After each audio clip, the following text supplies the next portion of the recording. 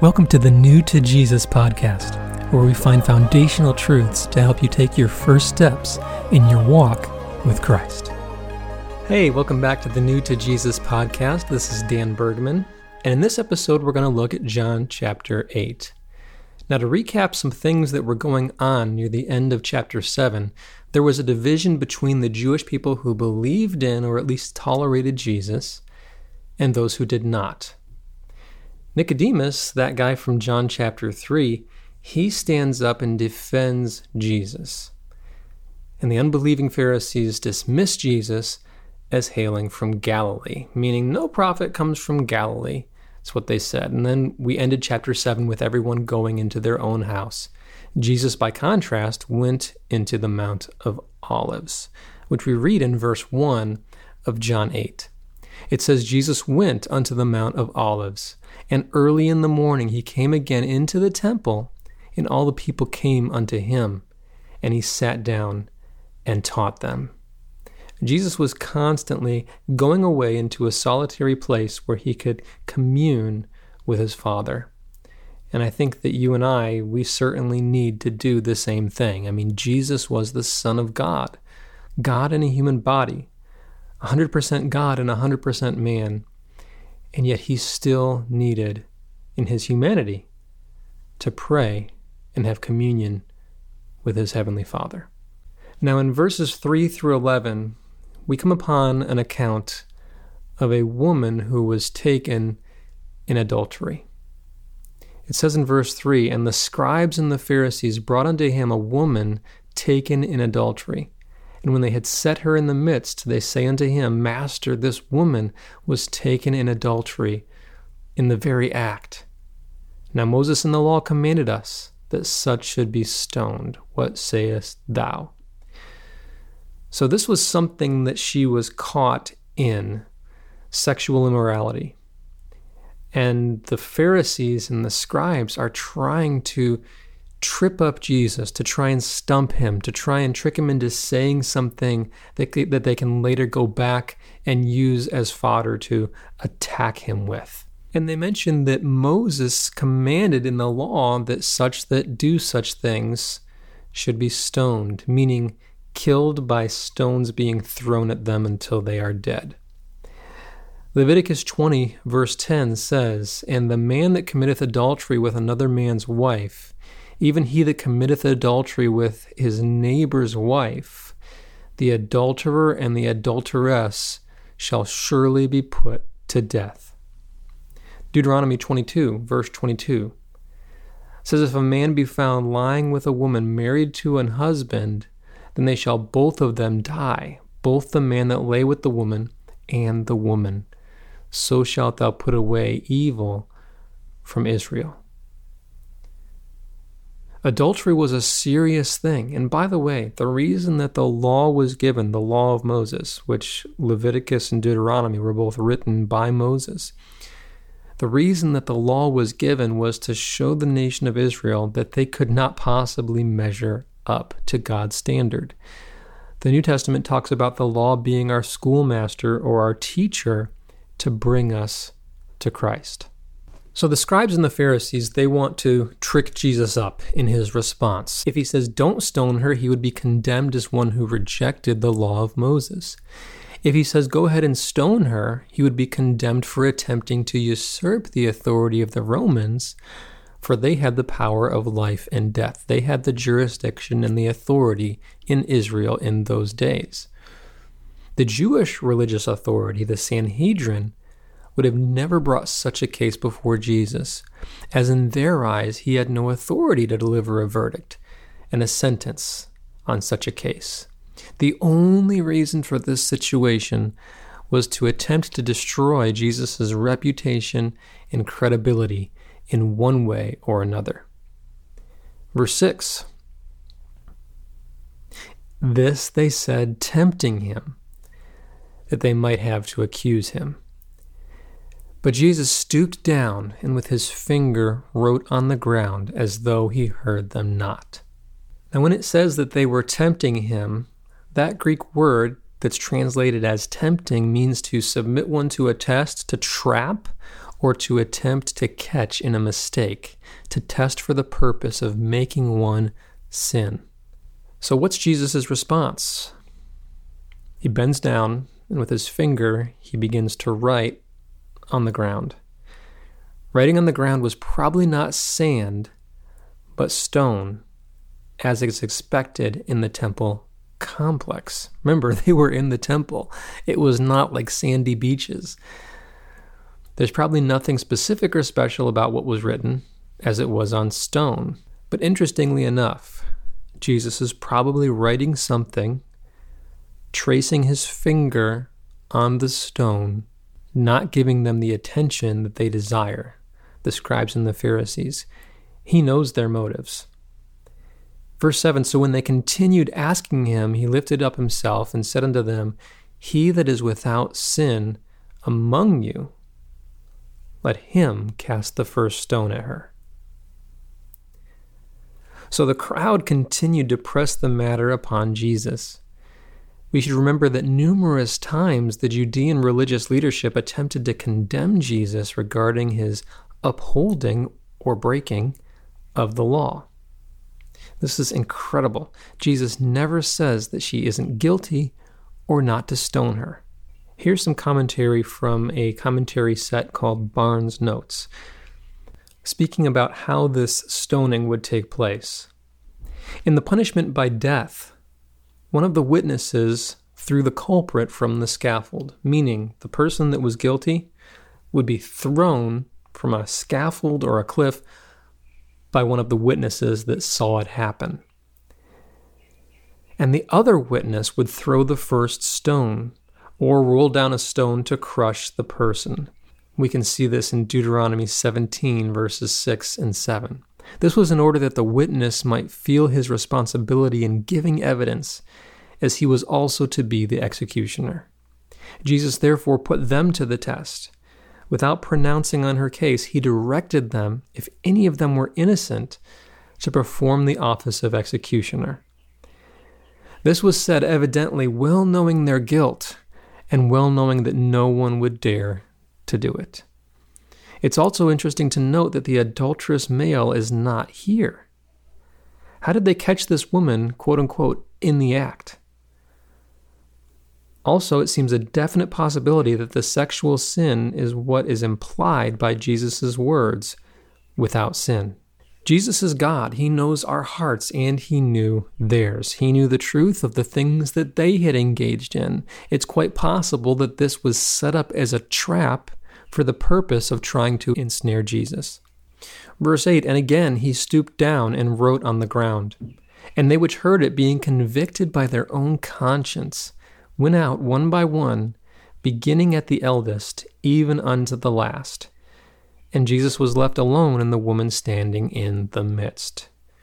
Here, each of the accusers is shown the wickedness of their own hearts by Jesus himself. Eldest to the last is probably not a reference to age, but rather rank and position. Jesus knows our hearts. He knows the things that we do, the sins that we engage in. If you don't know Jesus as your Savior, you should be honest with him and come clean, confess the things that you've done, and ask for forgiveness. If you do know Jesus as your Savior, you're not going to lose your salvation by having sin in your life, but you will lose the peace of God, the fellowship with God, the communion with God, God's blessing, and answered prayers until you confess that thing and make it right with him. So it says in verse 10, when Jesus had lifted up himself and saw none but the woman, he said unto her, Woman, where are those thine accusers? Hath no man condemned thee? She said, No man, Lord. Jesus said unto her, Neither do I condemn thee. Go and sin no more. The Bible says in John 3:17, For God sent not his Son into the world to condemn the world, but that the world through him might be saved. That's the whole purpose of his coming to earth, is not to condemn everybody. We're already condemned. He came to save us. Jesus does not ignore her sin. He rather kindly rebukes her for it. He does not put himself in the position of her judge, jury, and executioner. Now in verses 12 through 30, we see that Jesus is the true light. Verse 12 says, Then spake Jesus again unto them, saying, I am the light of the world. He that followeth me shall not walk in darkness, but shall have the light of life. Did you know that in the center of the temple court were 4 golden menorahs? Kind of like what you would see on Hanukkah, but gigantic. These were built on bases that were 50 cubits high. Gigantic menorahs, and this was for the purpose of the Feast of Tabernacles in that celebration, which would have been going on at this time.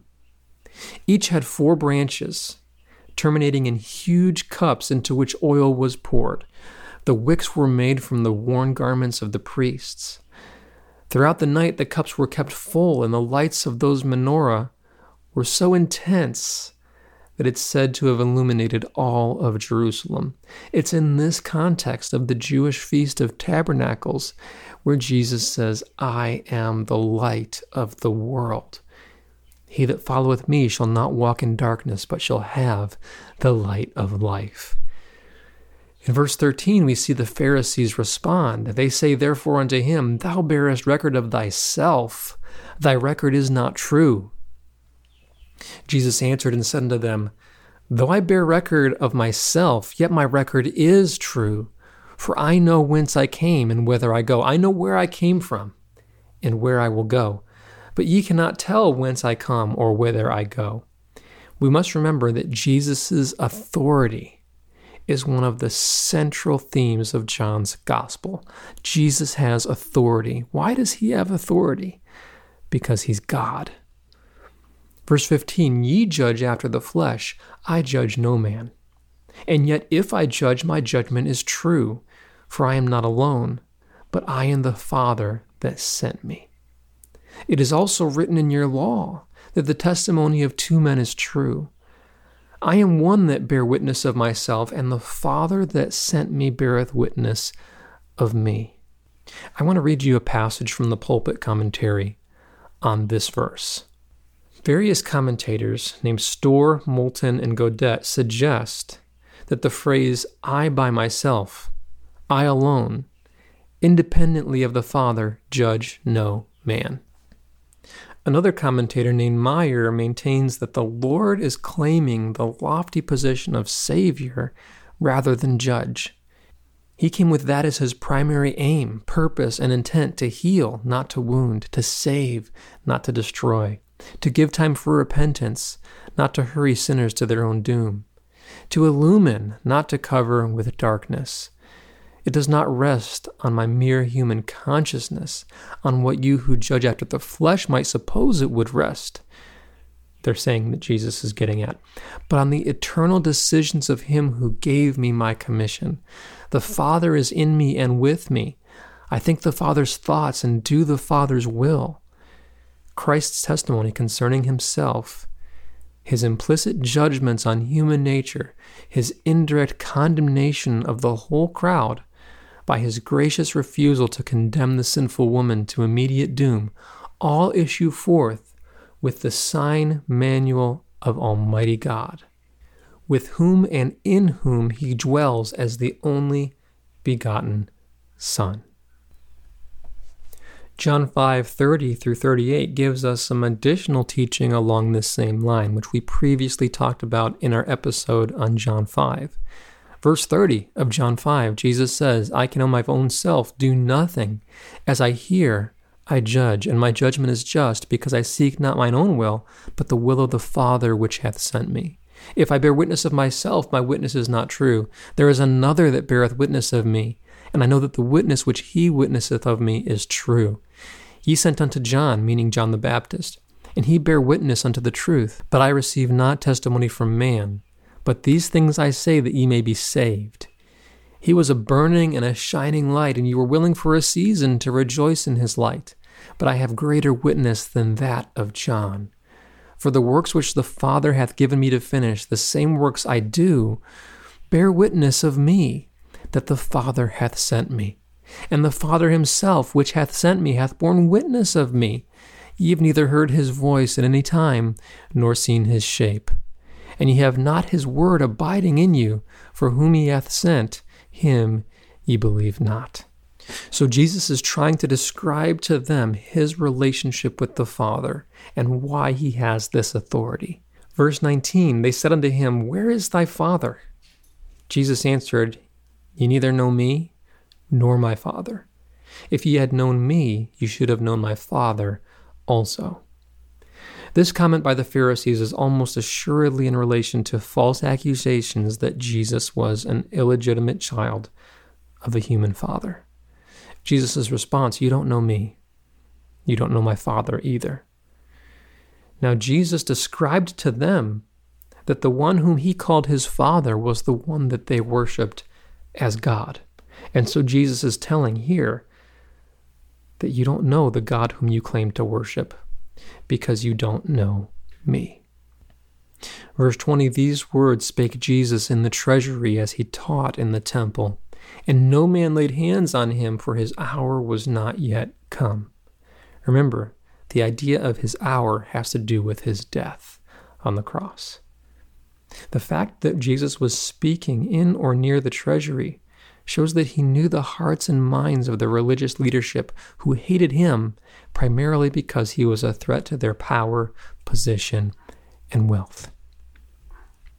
Jesus says in verse 21, Then said Jesus again unto them, I go my way, and ye shall seek me, and shall die in your sins. Whither I go, ye cannot come. Here, as he will in the second half of this chapter, Jesus focuses once again like a laser on the heart of the issue, which is sin. Jesus was telling them that you're going to die in your sin, and you're not going to be able to go where I am going. Verse 22, Then said the Jews, speaking of the Judean religious leadership, Will he kill himself, because he hath said, Whither I go, ye cannot come? And he said unto them, Ye are from beneath, I am from above. Ye are of this world, and I am not of this world. I said therefore unto you that ye shall die in your sins. For if ye believe not that I am he, speaking of the Messiah, ye shall die in your sins.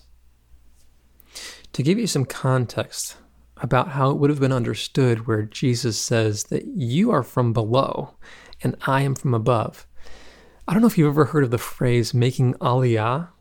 It's when somebody migrates to Israel. And the word aliyah means ascent, means to go up. Whenever anyone goes to Jerusalem, even if it's from the north, they are always going up to Jerusalem. This is due to two factors. Topographically, Jerusalem is on a hill. It's higher elevation than all of the surrounding areas. It's also looked at as being higher spiritually because it's where God put his name. It's the location of the temple. It's in the center of the Jewish world and the seat of Jewish religious authority. By contrast, Jesus hailed from a place called Galilee, a place where the second-class peasants and fishermen dwelt with a mixed crowd of unclean goyim, or non-Jews. Standing in the highest esteemed area of the temple complex, the treasury, in the highest spiritual location, the temple, speaking to the highest up on the spiritual ladder, the Judean religious authorities, Jesus, a Galilean, tells them that they are below and that he is from above. Don't miss the context of this statement. He then drives it farther by telling them that he is not from this world as they are, and that if they don't believe that he is the Messiah, they will die in their sins. Verse 25, Then said they unto him, Who art thou? And Jesus saith unto them, Even the same that I said unto you from the beginning. I have many things to say and to judge of you, but he that sent me is true. And I speak to the world those things which I've heard of him. They understood not that he spake to them of the Father. This is the first honest question we hear from the religious leaders. Jesus' answer, however, has mixed reception. We will find shortly that many believe, quote unquote, This belief is not saving faith, though. As we will see, it's not a reception of him as their Savior, but it's a superficial, temporary acceptance of what Jesus has told them so far. Then Jesus said unto them, When ye have lifted up the Son of Man, then shall ye know that I am he, and that I do nothing of myself, but as my Father hath taught me, I speak these things. And he that sent me is with me. The Father hath not left me alone, for I do always those things that please him. The lifting up of the Son of Man is parallel to the gospel presentation given by Jesus to Nicodemus in John chapter 3. There were many after Jesus' death, burial, and resurrection who believed on him as Messiah. The phrase, ye shall know, is pointing out to them, not that they will necessarily accept him, but the proof will be there, and the evidence sufficient and complete. And Jesus only always pleases his Father. Is this true of us? Verse 30, as he spake these words, many believed on him. Now, as mentioned previously, those who, quote-unquote, believed were professors, not possessors. What I mean by that is they are professing faith in Christ. They are claiming that they believe, but they are not possessing true saving faith. They are not receiving and possessing Jesus as their Savior. They're simply having a superficial, okay, yeah, I believe. You know, there's people like that today. There's tons of people that say, yeah, I'm a Christian. Of course I'm a Christian. But they are not true believers. They're just simply taking that label as a superficial acknowledgement of Jesus, not a saving faith. In a few short verses, this same crowd will be calling Jesus demon-possessed. Verse 30 simply shows us their willingness to listen to Jesus' words up to this point. It is their denial of their own sinfulness and need for a Savior that is the problem. Verse 31 says, Then said Jesus to those Jews which believed on him. Now remember, this claim to belief in this passage is not a saving faith. It's just a willingness to listen. It's more of like a tolerating Jesus, agreeing with what he said up until this point. Then said Jesus to those Jews which believed on him, If you continue in my word, then are ye my disciples indeed. And ye shall know the truth, and the truth shall make you free. These verses show that the Jewish people in this passage were not truly saved. They had not yet come to saving faith. Jesus tells them that they must continue to hear and believe what he is about to tell them. And if they do this, they shall be made free. Listen to their response in verse 33. They answered him, We be Abraham's seed, and were never in bondage to any man. How sayest thou, ye shall be made free? They're saying, Jesus, we're not slaves. We're Abraham's seed. Why are you saying that we need to be made free? This is a common sentiment among many Jewish people today. I don't know if you know this, but I have a Jewish background on my dad's side. And my wife and I, we spent the previous 10 years in ministry sharing the gospel with Jewish people, trying to show them that the New Testament is a Jewish book, and that Jesus and the Gospels and everything that we read in the New Testament is embedded with a Jewish context. But sadly, among many Jewish people today, there is not an understanding that they need to be set free, that they need to be forgiven for their sins. Now, they are God's chosen people. They are physically children of Abraham. But because of this, oftentimes there's this thinking that, well, we don't need to be saved. You know, some Christians believe this as well, or people that claim to be Christians, rather. that we have our own way to God, and the Jewish people have a different or separate way. This is a false teaching called dual covenant theology. Also, was their statement of never being in bondage even accurate? I seem to remember a couple of different situations where Jewish people, the nation of Israel, was enslaved. We read all about this in the book of Exodus. Their claim that they don't need to be made free is simple pride. Verse 34, Jesus answered them, "Verily, verily, I say unto you, whosoever committeth sin is the servant of sin." Wow. What do all people need to be made free from? What are they enslaved to? Jesus' answer, sin.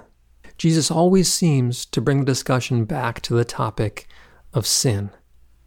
This is the heart of the matter. This is what the Messiah's coming was all about. We read about this in Isaiah 53 and Daniel chapter 9, that the Messiah would be cut off, that he was bruised for our iniquities, and that his death would not be for anything that he had done. You see, sin is the problem, and Jesus is the answer. He says in verse 35, "And the servant abideth not in the house forever, but the Son abideth ever. If the Son therefore shall make you free, ye shall be free indeed." This is an interesting passage. Jesus is telling those Jewish people that although they were chosen to be servants of God, they are not free. They are by their own nature, just as non-Jews, servants to sin rather than the Lord.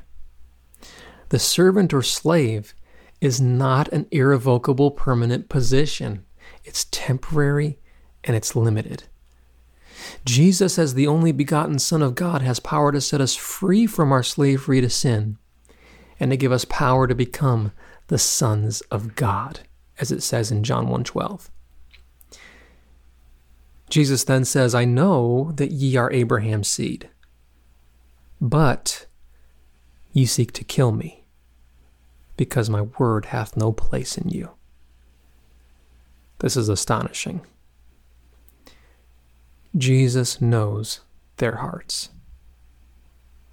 Listen to this.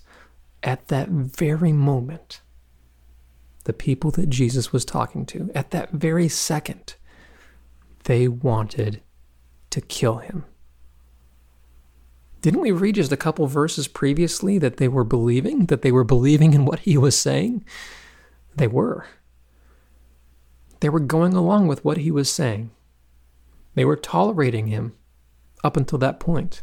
They were agreeing with what he said. But then when he begins to talk about how they need to be made free from their sin, everything changes. They change from having just this kind of cordial tolerance and agreement and understanding to turning on Jesus. He knows this is occurring in their hearts. His word is being rejected. He is offending them by what he's saying, and they are getting upset. It's pride. Now, Jesus is going to strike to their hearts as he smashes their pride. He says, "I speak that which I have seen with my Father, and you do that which you have seen with your father." Verse 44 will tell us whom Jesus is referring to when he says, "your father." They answered and said unto him, "Abraham is our father." Jesus saith unto them, "If ye were Abraham's children, ye would do the works of Abraham. But now you seek to kill me, a man that hath told you the truth. Which I have heard of God, this did not Abraham." They are Abraham's physical descendants, yes, but in heart and spirit, they don't take after Abraham. Abraham is known as the father of faith. He had faith in what God had told him. not seeking to kill those that would tell him the truth from God. Verse 41, ye do the deeds of your father. Then said they to him, we be not born of fornication, we have one Father, even God. The universal fatherhood of God is a concept that is taught by many in this world. And it's shown in this chapter to be false. Jesus said unto them, if God were your Father, you would love me. For I proceeded forth and came from God. Neither came I of myself, but he sent me. So there's this idea going around that we're all God's children, right? The universal fatherhood of God and the universal brotherhood of man. And hey, we're all God's children. Now, in the aspect of we are all created by God, yes. But spiritually, we don't follow after God. This world, those that have rejected Jesus, they are not the sons of God. Again, Jesus says, to reiterate, if God were your Father, you would love me. For I proceeded forth and came from God. Neither came I of myself, but he sent me. Remember that one of the central themes of John is that of Jesus' authority. Jesus is showing these Jewish people that although their words make the claim that they came from God, their actions and thoughts show otherwise. Their rejection of Jesus shows that they are not the children of God. It's impossible to separate Jesus, the individual, from the fact that he was sent from God the Father. Now, this passage is not being anti-Semitic. The things that Jesus is saying is not something to be a blanket statement for all Jewish people. Jesus was Jewish. His disciples were Jewish. Nicodemus, whom he talked to in John chapter 3, was Jewish. John the Baptist was Jewish. Jesus is specifically here in this passage indicting the Jewish religious leaders. Jesus says in verse 43, why do you not understand my speech? Even because you cannot hear my word. Verse 47, a little bit later, will show us the importance behind this statement. They hear, but they don't listen. Isaiah 30, verse 9, speaks of children that will not hear the law of the Lord. Isaiah 6, 7 through 10 says, I also heard the voice of the Lord saying, whom shall I send, and who will go for us? Then said I, here am I, send me. And he said, go and tell this people, hear ye indeed, but understand not. And see ye indeed, but perceive not. Make the heart of this people fat, and make their ears heavy, and shut their eyes, lest they see with their eyes, and hear with their ears, and understand with their heart, and convert, and be healed. God is not telling Isaiah to make it so these people cannot be saved. But he's saying, Isaiah, by preaching my truth, these people will shut their ears. By giving them my truth, they will close their eyes. By speaking to them the things that I tell you to speak to them, they are going to respond in disobedience. Here, the Hebrew concept of obedience is hinted at. In Hebrew, Shema B'Kol literally means to hear in the voice. This phrase is a Hebrew idiom meaning to obey. Whenever you see the word obey in the Old Testament, it's this Hebrew phrase, Shema B'Kol, to hear in the voice. What Jesus is stressing is their lack of obedience to his teaching.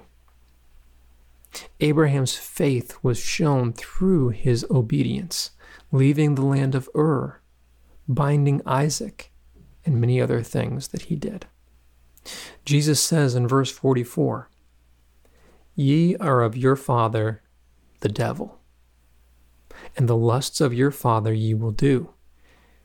He was a murderer from the beginning, and abode not in the truth, because there is no truth in him.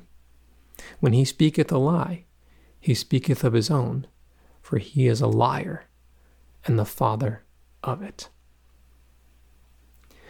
All of those, Jewish or non-Jewish, all who have not trusted in the God of Israel through Jesus the Messiah, are children of disobedience, children of wrath, and have as our father the devil.